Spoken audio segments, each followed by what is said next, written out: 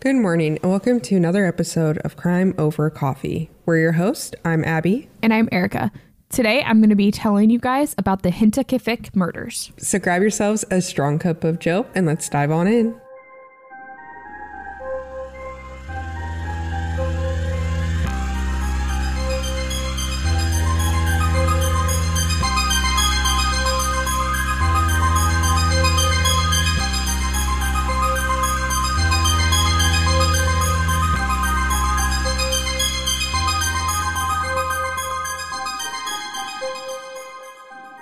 We will continue on with our content for this week's episode shortly, but first we wanted to take a moment to let you know about an opportunity to listen to even more Crime Over Coffee content.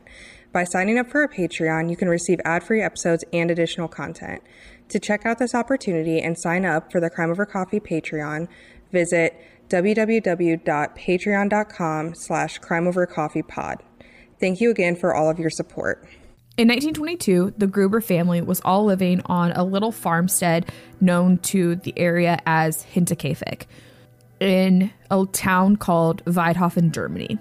The family consisted of Victoria Grable, who was 35 and a widow, her two children, 7-year-old Cecilia and 2-year-old Josef, her parents, 63-year-old Andreas and 72-year-old Cecilia, and then their maid was also living with them, she was 44-year-old Maria Baumgartner. The family was pretty much known to just keep to themselves. They had a lot of animals on their farm, and they did have a few neighbors, but they didn't really go out of their way to hang out with a lot of people or to have their lives known to the public. They were pretty private. This could potentially be because in 1915, Victoria and Andreas, her father, were accused of incest after a report had been submitted anonymously. I could imagine that maybe if those were rumors that were going around, especially in that time period, you'd probably kind of keep to yourself. So they were actually put on trial after this report came in, and then they were found guilty. So Andreas ended up serving a year in prison, and Victoria served a little bit of time. I believe she only served a month. I saw some conflicting reports. Some said a month, some said 2 months, and some said a year. So the majority of the articles I found said a month. It was speculated that Josef was potentially a child from her father from that incest relationship. But it was never, from what I understand, it was never proven exactly who Josef's father was. In approximately November 1921, the family's previous maid had actually quit her job because she felt that the house had been haunted. She talked to Andreas multiple times and told him and others that she had heard a lot of voices and footsteps throughout the house and in the attic. And nothing ever happened. Like, nobody took this claim seriously ever. But Andreas had talked to neighbors and others about the house and concerns that he had. He didn't necessarily think that the house was haunted, but he had found scratch marks on the lock to their tool shed. He had randomly found a newspaper in their house that nobody that lived there had brought in. The keys to the house had disappeared at one point. Nobody could find them. And one of the more concerning things is that Andreas had actually found footprints in the snow that led to the house, but never left. Yep, that's a little unsettling. Yeah, and so he talked to people about it, but he didn't call the police because he was like, we live in this small town. Nothing happens here. They were about 45 miles from the nearest police station, and so he felt like it was kind of a waste of time and resources because he didn't really feel like anything was happening. One of his neighbors had offered as well to allow him to borrow a gun just to protect his family in case something was going on, but Andreas had declined to take that. The maid that I was referring to that is now with the family, Maria, her first day on the job was actually March 31st. So she was new to the family and had, like I said, taken over for the previous maid who had quit. In the beginning of April 1922, neighbors and people in the community started to become concerned because Cecilia had missed school for a couple of days, which was unlike her. And the entire family had missed church. The mailman also reported that while they'd still been receiving mail, it had just been piling up and nobody had been grabbing it. So there were a few little concerns. However, the chimney to the house still had smoke pouring out of it. So everybody thought that the family was just there. And the family's animals all appeared to be taken care of. So there was no immediate concern. There were just a few things that seemed out of normal for the family. On April 4th, 1922, Loren Schlittenbauer noticed all of these things at his neighbor's house and was like, there's these weird things happening, and like it kind of appears that the family's okay, but I haven't actually seen the family members, so we should probably go and check on them. He gets two of his neighbors, Jacob Siegel and Michael Pohl, to help him investigate. And when they get there, they find that the front door to the house is locked. So they go out to the barn just to check on things out there. They discover a gruesome scene. They discover 4 bodies, including the body of Victoria, her daughter Cecilia, and both of her parents, Andreas and Cecilia. The bodies had all been stacked on top of each other, and there were boards and hay covering them, almost to kind of keep them out of sight a little bit. The guys are like, well, I know that there's at least 2 other people that are part of this family, and they're not out here. So they want to go check the house. And while they can't get in the front door because it's locked, they find a hallway that connects the barn to the main house that's not locked. And so they go through that. And while they're looking around, they find the body of the maid Maria and 2-year-old Joseph, both in their beds. They had both died from blunt force trauma. The injuries to all of the family members were really brutal. They had all been beaten. Their skulls were smashed in. There had been some cases of strangulation on some of them. They had wounds that were just gaping. It was believed that all of these wounds came from a pickaxe. The farm animals and the family dog were all unharmed during this. And like I had mentioned, they had actually been taken care of throughout this whole thing. On April 5th, 1922, an autopsy was conducted on the victims, and it was determined that they had all died from blunt force trauma to the head. And like I said, that the weapon was most likely a pickaxe or a mattock, which they did not find a weapon at the scene. They also did notice strangulation marks on some of them. The most horrific thing is that from the autopsy, they could tell that the 7-year-old Cecilia had most likely survived for several hours after the attack and had ended up passing away within a few hours.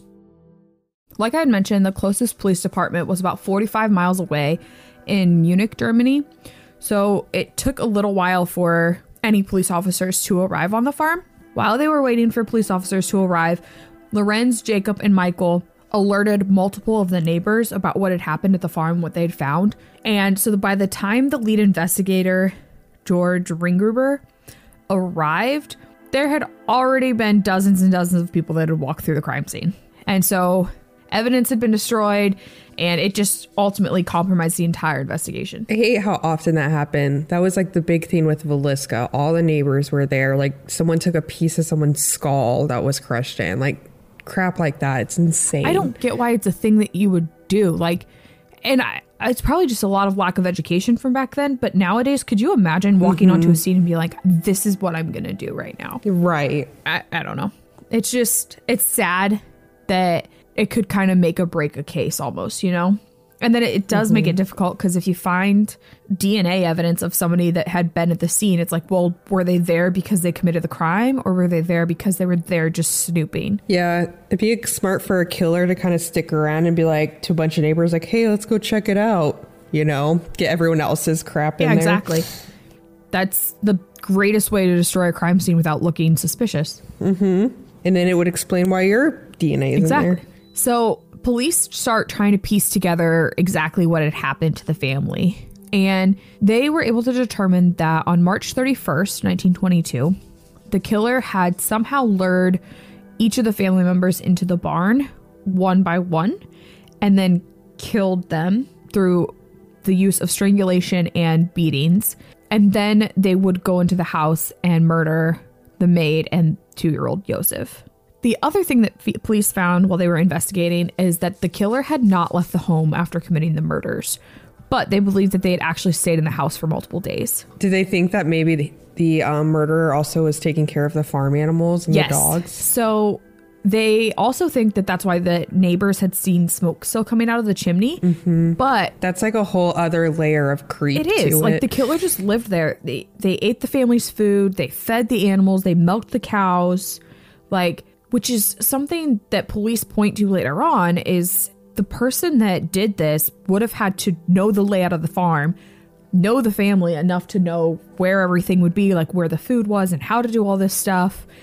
And so it makes you question your suspect pool, right? Well, and know that likely nobody's going to show up.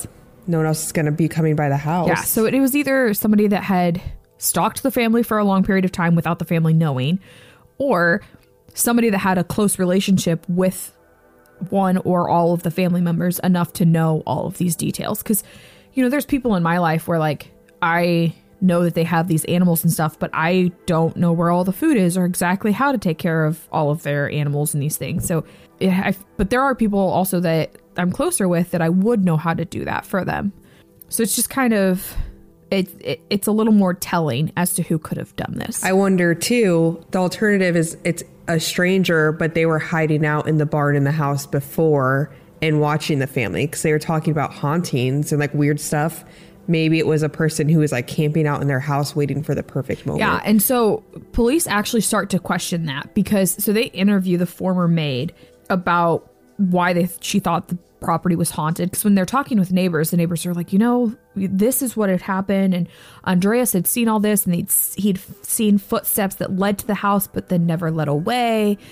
There's all these suspicious things. And so police were like wanting to find out more about it. When they asked the maid, she's like, you know, I kept hearing footsteps up in the attic and like thought I could hear people talking and walking around. But I also constantly felt like I was being watched when I was there. And she told police that she had told Andreas about her concerns, but he just brushed her off basically and was like, not a concern, which I'm assuming back at this time, you know, she was a live-in maid in the early 1900s. I'm going to assume there wasn't a whole lot of respect there necessarily between the man of the house and the maid. I think it's the lowest of the house versus the one in charge of the house, you know. Sure. I think it was more just probably that dynamic that was what people were used to back then, that him brushing it off was kind of considered normal. With this information and with the information of the footprints and the newspaper and the keys going missing and all of these things, the police determined that the killer had most likely been living in the house for over 6 months with the family, which I hate these stories so much because it's so creepy. Mm-hmm. It's like my worst fear. And we've covered stories like this and talked about before, but that is just so unsettling. And I feel like at that point, I would never, ever feel comfortable in a home again. I don't know how you could feel. Like it just takes away this entire sense of privacy. So Michael and Jacob had also talked with police because they were one of the first people that had arrived at the house with Lorenz, and they were the ones that had discovered the body. And when they were giving their statement to the police, they mentioned that Lorenz had actually been acting really suspicious when they got to the house. They said that he seemed to be really calm and comfortable, and it kind of creeped them out. Like he was touching and moving the bodies around and stuff. And they thought it was kind of strange. Yeah, that's fair. I mean, you can never really know how people are gonna react in those situations, but like physically touching the bodies, that's, unless you're like checking for a pulse, but it sounds like they're pretty clearly dead. It's a weird thing to do. I agree. Well, and police kind of were like, maybe he was just in shock and didn't know how to respond. And so that was just what he did. But I'm thinking to myself, that's probably not the way to go about it. But what do I know? No. It wasn't until a year later when the murder weapon was actually found, the pickaxe that had been used. They ended up finding it in the attic. I don't have a great reason for why the attic was not checked prior to this, and it took a year before they found it, because there had been reports and police were like, oh, well, they may have been living up there. Why were we not checking that day one? maybe day 2. Yeah, it's like, was it overlooked, or was it actually not there and the killer brought it back? But that seems weird too. It does seem weird. From my understanding, so the house itself ended up being completely destroyed in 1923, so a year later. So I don't know if the axe was found, like they were doing one last sweep through the house before they destroyed it and then they found it, or if they found it, because I don't know the exact timeline of exact date when the pickaxe was found, exact date when the house was destroyed, but it was found before the house was destroyed, luckily. But from what I understood, there was no evidence that they really got off of this axe. Over the last 100 years, the case has been open and closed in multiple times, and there have been over 100 different people suspected as being involved in this case in one way or another. There's also the question of, did one person do this? Did 2 people do this? You know, I had mentioned that the police thought that maybe the killer had somehow lured the family out to the barn one by one, but it begs the question of how. Like, what would cause a person to go out to the barn one by one? It's like maybe one person went out and then as someone was like, they haven't come back in a while, let me go check. And they're like, they haven't come back in a while, let me go check. The last person was like, shit, let me go check. This is like a horror movie, but like maybe, I guess. I don't know. I almost wonder, you know, did 2 of them go out there to do chores, and when they were out there they were attacked, and then the other 2 went out to check, or so? I don't know. But it does make you question if there was more than one person involved in this.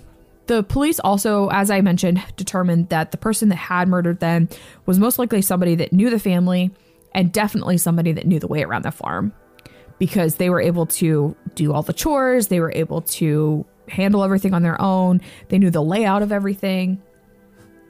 The brutality of the murders also suggested that the person that did it was personally angry with one or all of the members of this family. There was some initial speculation that possibly Andreas, the father and grandfather, had committed the murders and then killed himself, because there had been some different allegations of domestic violence against him. There was also the ancestral relationship that had been going on, so people didn't have a great view of him. But the autopsy did quickly turn this away, and they're like, it's impossible that the injuries that he received were self-inflicted. I was going to say, that's not a typical way to commit suicide by any means. No, I mean, I would ask that question if, you know, everybody was beat to death and then he just was shot and the gun was laying next to him. Sure, let's consider that theory now. But there was nothing that pointed to that, and he was very brutally killed, so it is pretty much impossible. The police also were able to quickly dismiss the idea of it being a robbery gone wrong. Nothing had been stolen. There was money and jewelry that had been left in plain sight, and everything just appeared to be normal other than the murders. The 2 main suspects that they had at this time were Lorenz Schlittenberg, who was the first one on the scene of the crime, if you remember. And he, like everybody said, acted kind of strange at the scene of the crime. He also would have known the layout of the farm and where everything would have been kept at the family's house. The motive is where the question comes in, like, why would he have been the one to do it? And it's because he may have been the father of Victoria's youngest son, Josef. So I had mentioned that it possibly was her father that was her son's father as well. But police and people in the area also thought that it could have been Lorenz. Apparently at times, Lorenz would sometimes claim that Josef was his and that he was the father. And then other times he would immediately deny it. And so it makes you question a lot of things. One, why he would lie about either way, but he refused to pay child support. He honestly was really harsh on the family after the incestuous claims came out and everything. But at some point towards the end of their lives, Lorenz did end up accepting that he was the father, and he did pay child support, but he wasn't a fan of it. He still didn't like the family. At this time, he was married to a new woman. They had had a child of their own. However, their child died just a few days after birth. And so it's believed that he could have just been really frustrated that that was the way that life had turned out, and that she was getting to raise their son, Josef, and if that was the case. There was all this stuff speculating, but a couple things ruled him out, including the fact that supposedly his wife said that he was home at the time of the murders, so it wouldn't have been him. Nobody had seen him on the property at any point in time. And he was also an asthmatic. And so police were like, I don't think he would have been physically capable of beating 6 people to death by himself. I also think, if he did have a wife and he was living in that home, there's also no way that he would have been living in the family's home as well, in their attic. So I think that could help kind of rule him out. The other person that was suspected at the time is a man named Carl Gabriel.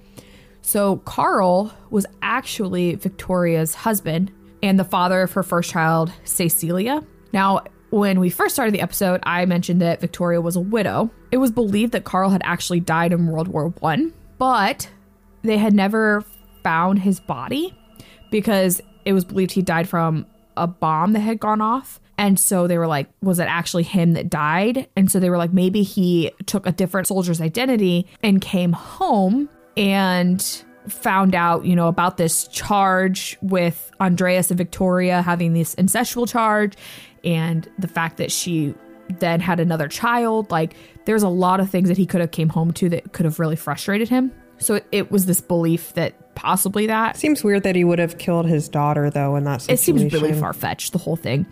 And they ended up dismissing it because there was no physical evidence that he had died, but there were a lot of witnesses that had seen him die in the bombing.